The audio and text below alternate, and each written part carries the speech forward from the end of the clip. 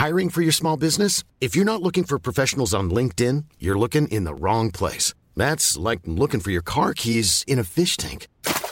LinkedIn helps you hire professionals you can't find anywhere else, even those who aren't actively searching for a new job but might be open to the perfect role. In a given month, over 70% of LinkedIn users don't even visit other leading job sites. So start looking in the right place. With LinkedIn, you can hire professionals like a professional. Post your free job on linkedin.com/people today.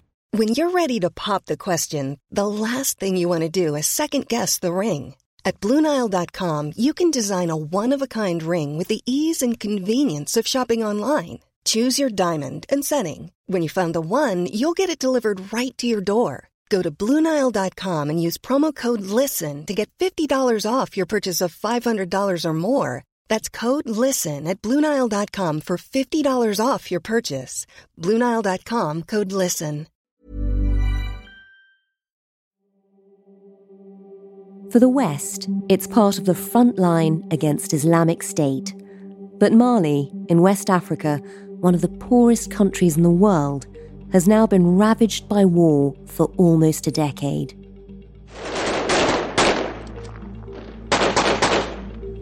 This battle is proof that the campaign against rebels in Mali is not over. With war still raging, last week, France started to draw down its troops, but as they prepare to leave, a private Russian militia, the Wagner Group, is swooping in. The Russians have never quite gone away from Africa. A relatively small number of really efficient, trained people can nudge the country in their direction. After Afghanistan, is Mali about to become the next strategic failure for the West and the centre of a proxy war with Russia? You're listening to Stories of Our Times from The Times and The Sunday Times. I'm Manveen Rana. Today, what are Vladimir Putin's mercenaries doing in Mali?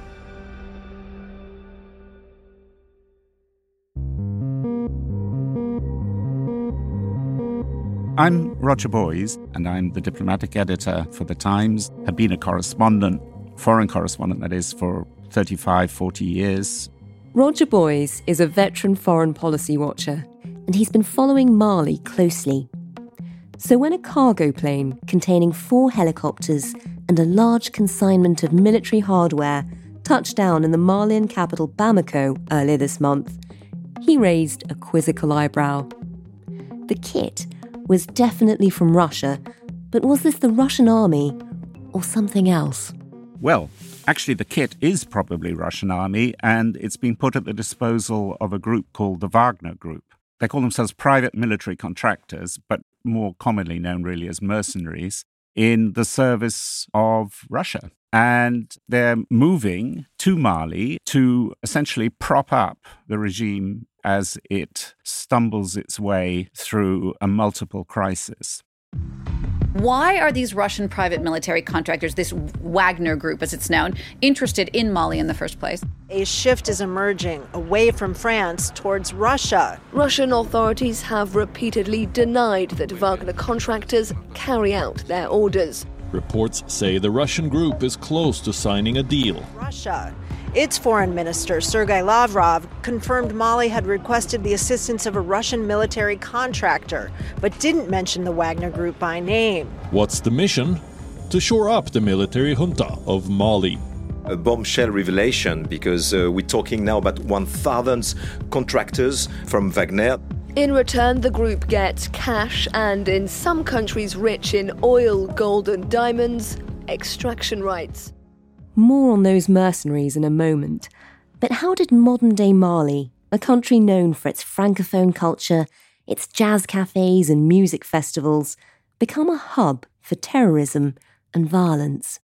Well, the problem with the podcast is I can't show you a map, but there is... We're imagining it as you speak. But let's imagine a map that goes from just below the Sahara, from the east almost completely to the west of the continent. So Mauritania, which has a coast, and then a whole chain of landlocked countries, which include Mali, Burkina Faso, Chad, Niger, and these are the Sahel. Most of them were under French colonial control.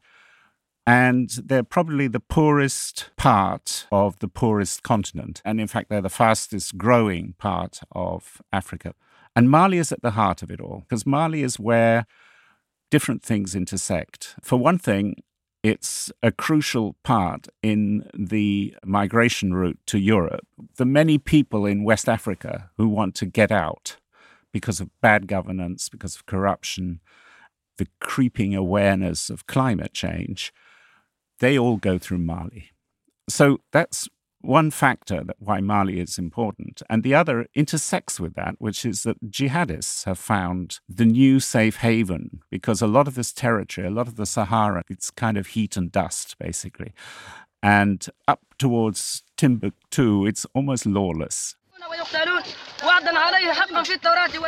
And Al-Qaeda and various factions of the reconstituting Islamic State are finding a home. And when these two factors come together, mass migration and a revival of violent Islamic radicalism, then one has to see that it's a security issue and a strategic issue.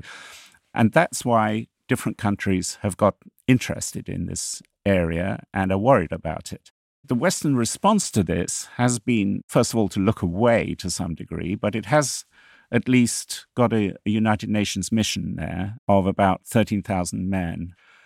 But on the whole, it needs a sharp edge. That sharp edge is provided by France.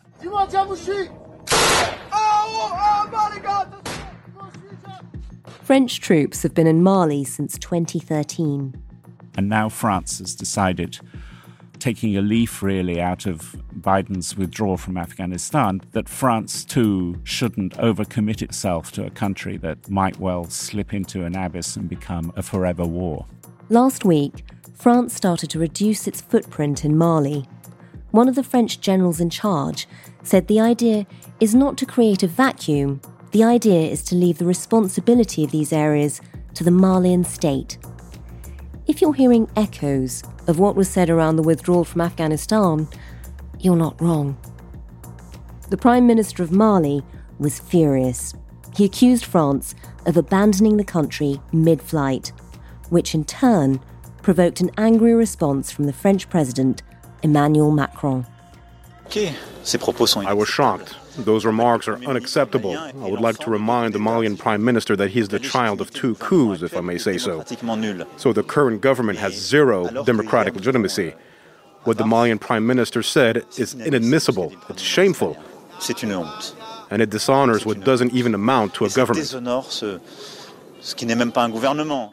Paint a picture for us of what's happening on the ground. Who are the current government and how did they come to power? Well, they came to power in a coup. There was a coup last year. Yeah. There was a coup last year in August. The president was pushed aside. The president was pretty hopeless in terms of competence and hopeless in terms of corruption. The people who took over were colonels.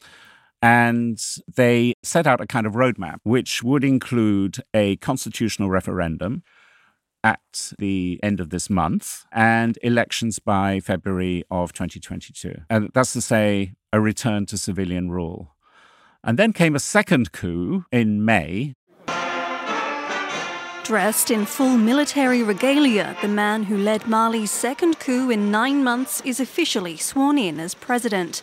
The move sparked international uproar. And this has complicated things. Former colonial power France, meanwhile, suspended joint military operations with the Sahel state. And it seems pretty clear they're not keen on this transition to democracy at all, or even pretending that there's going to be a transition to democracy. Which makes it quite hard for international countries who've been propping up the government to keep supporting them.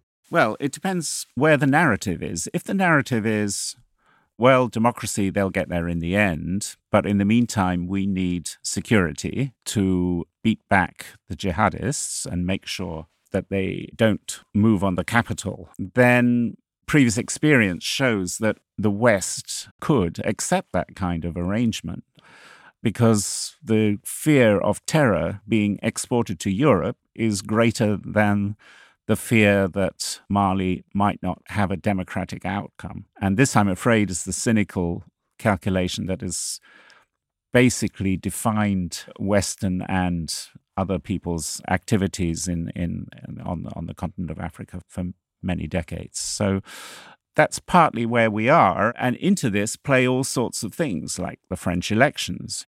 Macron faces the presidential elections next spring, and French soldiers have been dying. I think about 50 have died since the operations began in 2013.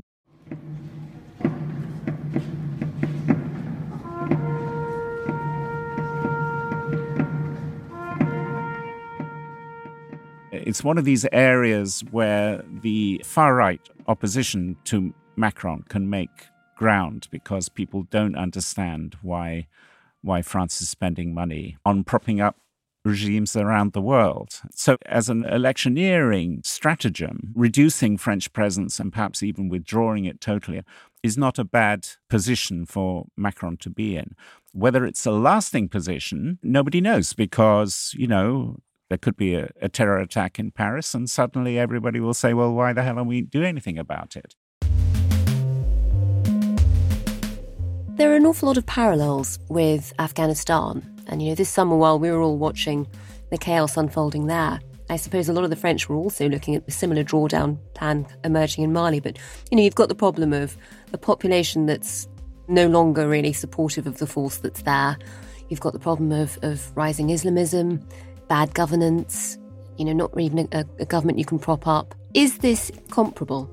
Yeah, I think so. Not just comparable, but directly linked. Macron, who was growing slightly tired with how little could be achieved by having a large military force in Mali, saw, as Biden had, that it was unsustainable. It only made sense if, as the Americans had hoped in Afghanistan, there was some lasting transition to a democratic order. It took America a long time to get to the point where they said, well, it's not working.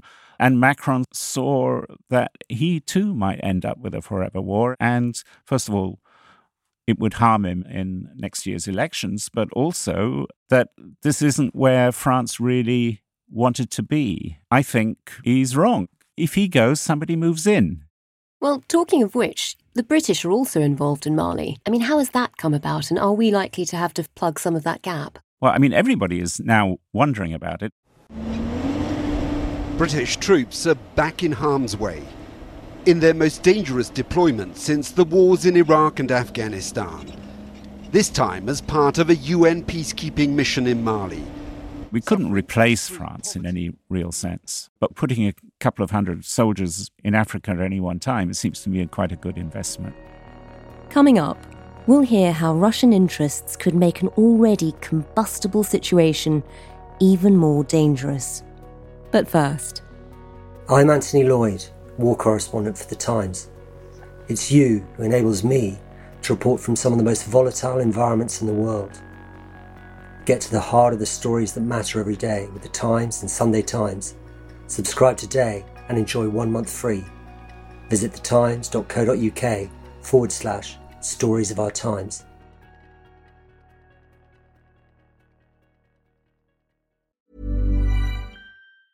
When you're ready to pop the question, the last thing you want to do is second-guess the ring. At BlueNile.com, you can design a one-of-a-kind ring with the ease and convenience of shopping online. Choose your diamond and setting. When you find the one, you'll get it delivered right to your door. Go to BlueNile.com and use promo code LISTEN to get $50 off your purchase of $500 or more. That's code LISTEN at BlueNile.com for $50 off your purchase. BlueNile.com, code LISTEN. I'm Sandra, and I'm just the professional your small business was looking for. But you didn't hire me because you didn't use LinkedIn Jobs. LinkedIn has professionals you can't find anywhere else, including those who aren't actively looking for a new job, but might be open to the perfect role, like me. In a given month, over 70% of LinkedIn users don't visit other leading job sites. So if you're not looking on LinkedIn, you'll miss out on great candidates, like Sandra. Start hiring professionals like a professional. Post your free job on linkedin.com/people today. Hey there, it's Michelle Norris. I'm host of a podcast called Your Mama's Kitchen. When I travel, I'm usually looking for a way to find a taste of home when I'm not at home. And one of the things I love to do when I am at home is entertain. And Airbnb allows me to do that. When I was in California recently, I rented a house that had a great kitchen. And when we were sitting around the table, we're all thinking, we're in someone else's house. Someone could be in all of our homes as well. If you have a home, but you're not always at home, you have an Airbnb. Your home might be worth more than you think. Find out how much at airbnb.com/host.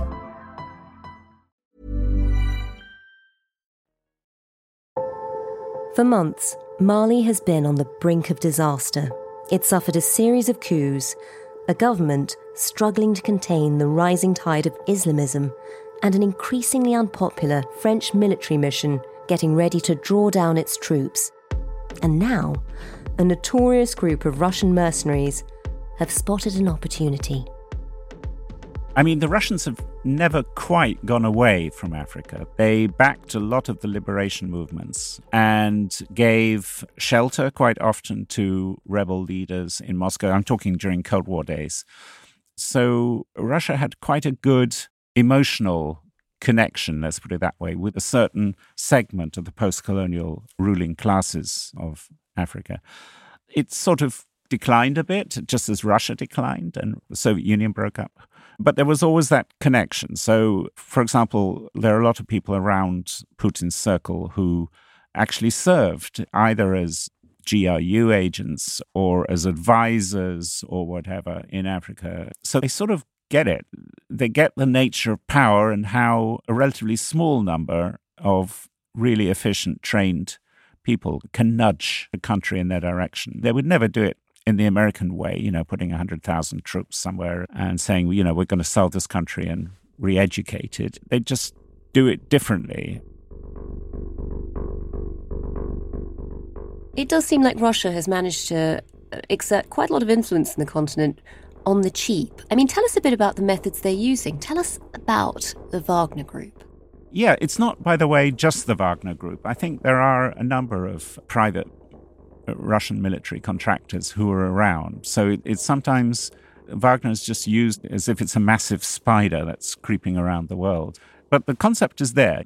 What has happened with Wagner is there are a lot of trained Russian soldiers who can leave service relatively early, that's to say, young enough to have a second career, who are underpaid in the Russian army, but well-trained. And these people are a pool for private armies, for mercenaries. Oligarchs got this right at the beginning in the 1990s.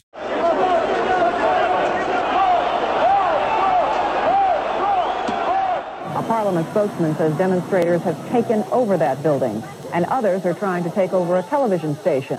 I enforce the power of the soldier. This man yells at a policeman. This country is collapsing. Because they needed private armies to protect, because it was really brutal, the transition to this privatization of what used to be the Soviet Union. And so these people were incorporated into a theory of war. So by the time of the invasion of Ukraine, you didn't really want to invade it with Russian troops because that would generate a hostile response from the West. So you hired former soldiers. This morning, more unidentified pro-Russia armed militias patrolling the streets of Crimea's capital. These were trained forces, private, with access to live state military intelligence and Russian military kit, helicopters and so on. And that's how bits of eastern Ukraine were taken over very fast and how Crimea was annexed almost overnight. And that became a model for all sorts of opportunities, let's say. That's how Putin sees it. So in Venezuela, they came to help Maduro stay in power, and they were in Syria. American troops came under attack on this spot last month by 500 fighters, including Russian mercenaries, an international incident shrouded in secrecy. There was a terrific firefight with a group of about 30 American elite special forces, so the Delta Force, who were guarding a Kurdish oil well back in 2015. And they showed their worth because these people were willing to risk death, not because they had any particular faith in their country, but because they were offered between $2,000 and $3,000 a month, which is a lot, and then various other perks, including a $60,000 payoff to their family if they got killed and private medical treatment if they were wounded. They were looked after. Therefore, they fought hard. And the Wagner managed to muster a lot of people, 500. I don't know whether they're all Russians or whether some were hired locally, and started to move on the oil wells. And they fought like crazy for an hour or two. So on that night, we started receiving artillery rounds in around right where you're standing. General Braga says he immediately picked up a hotline to the Russian military. So you called and said, stop this? Yes, I did. What response did you get? Those are not our forces. The Americans were heavily outnumbered, so they called in air cover. The full might of what America had to offer, stealth aircraft, Raptor drones, and all this kind of stuff, was thrown at the Wagner Group. But they fought on. They fought on for 4-5 hours. It was the only American-Russian military standoff since forever, really. And after 4 hours or so, the Wagner people withdrew. I think they lost about 30 people or something out of that 500. For the Americans, was that a real sort of alarm bell? Well, yeah, it was. Yeah, but they sort of won that encounter, so they weren't embarrassed by it. But there was part of them that thought, well, what the hell? Is that going to happen again? So if that's what happens with 500. What happens if they send 1,000? Yeah, what happens if they send 2,000? It's a more impressive fighting force than they'd imagined. Yeah, very much so. So on the whole, I think the Americans kept quite quiet about it or sort of played it down. The Wagner Group kind of used it in advertising, and Russia was quietly pleased about it. And they're everywhere. Well, everywhere where there's a conflict where Russia can tip the scales. So it was this realization that a small number of forces, well paid, and deniable as an instrument of Russian policy, even though they quite clearly were, could tip the balance. That was important. And there is now sort of a certain mystique around the Wagner Group in particular. I mean, there was a trailer for a film, Tourist, which recently premiered in a packed football stadium in the Central African Republic. Вижу мотоциклов штук 20 и человек 50 пехоты. Прием. Действуйте по обстановке. Talk us through it. It's part of what I would call the heroization of the mercenary. It's done for initially Central African Republic consumption because mercenaries are very active there, but also for African in general. Basically, it shows a group of Russian military instructors, which is how they see themselves in, fighting the good fight. And this particular film was made by a company associated with the man behind the Wagner Group, Prigozhin, who is sometimes known as Putin's chef. He denies direct involvement in its management. He's distanced himself sufficiently from Wagner so that he can't be punished for that. But he's the guiding spirit. And Roger, in The Tourist, we sort of see this Hollywood version of what the Wagner Group does. It turns up, saves the day. But in terms of what they're really doing on the ground in places like the Central African Republic, I mean, what are we seeing? It's part of a bigger business model, you see. And I think in Mali, they will probably come nominally to stabilize the regime. But the broader business model of the Wagner Group is to do with natural resources. What they do is get concessions on mining and prospecting as a kind of hostage to fortune. In case Wagner bills are not paid, they will just take over these assets and say, well, in lieu of the £400 million worth of bullion that you promised us, we'll take this mine and this mine. And they do very well out of that kind of thing. And some of these minerals, they're, of course, very desirable for the Russian market. And indeed for the Chinese market. It's about denying the Chinese access to these assets as well.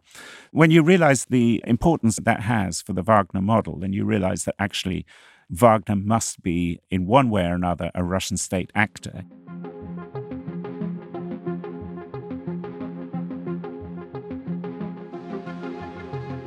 What does the view look like now if you're in the Kremlin? If you look at the events of this summer, you watch the Afghan withdrawal, you watch Mali now. What are you thinking? I think Putin always thinks in terms of opportunities, so he just needs to stay on his, on the balls of his feet.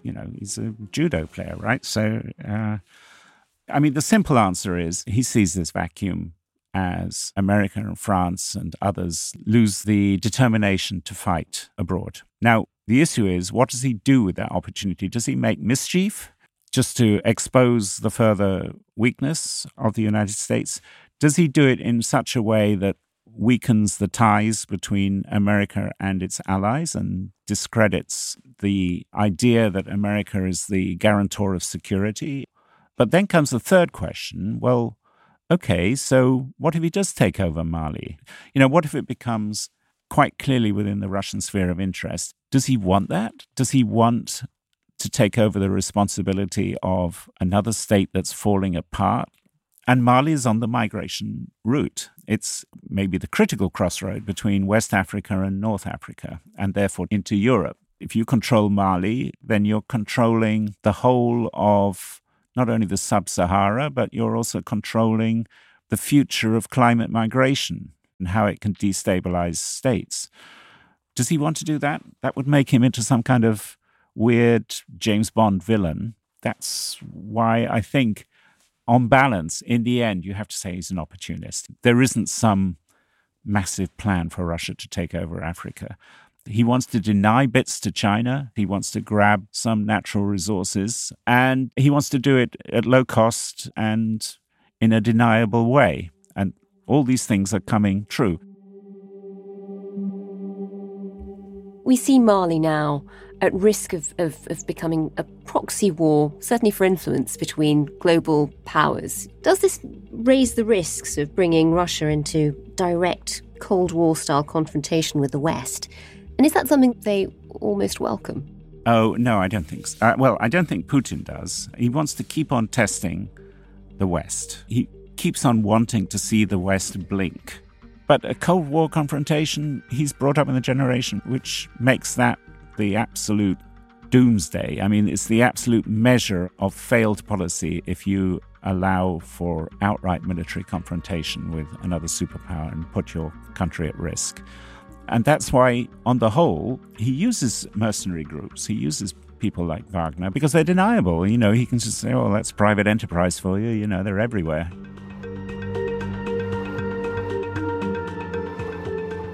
You've been listening to Stories of Our Times, a podcast brought to you thanks to the subscribers of The Times and The Sunday Times, with me, Manveen Rana, and my guest, The Times diplomatic editor, Roger Boys.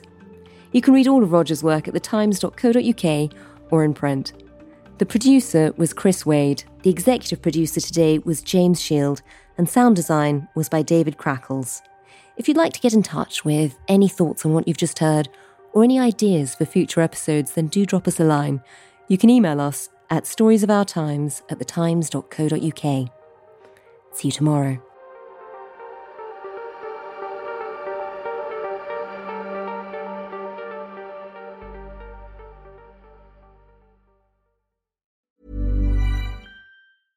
Imagine the softest sheets you've ever felt. Now imagine them getting even softer over time. That's what you'll feel with Boll & Branch's organic cotton sheets. In a recent customer survey, 96% replied that Boll & Branch sheets get softer with every wash. Start getting your best night's sleep in these sheets that get softer and softer for years to come. Try their sheets with a 30-night guarantee. Plus, get 15% off your first order at bollandbranch.com. Code BUTTERY. Exclusions apply. See site for details.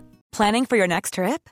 Elevate your travel style with Quince. Quince has all the jet-setting essentials you'll want for your next getaway, like European linen, premium luggage options, buttery soft Italian leather bags, and so much more. And is all priced at 50 to 80% less than similar brands. Plus, Quince only works with factories that use safe and ethical manufacturing practices. Pack your bags with high-quality essentials you'll be wearing for vacations to come with Quince. Go to quince.com/pack for free shipping and 365-day returns.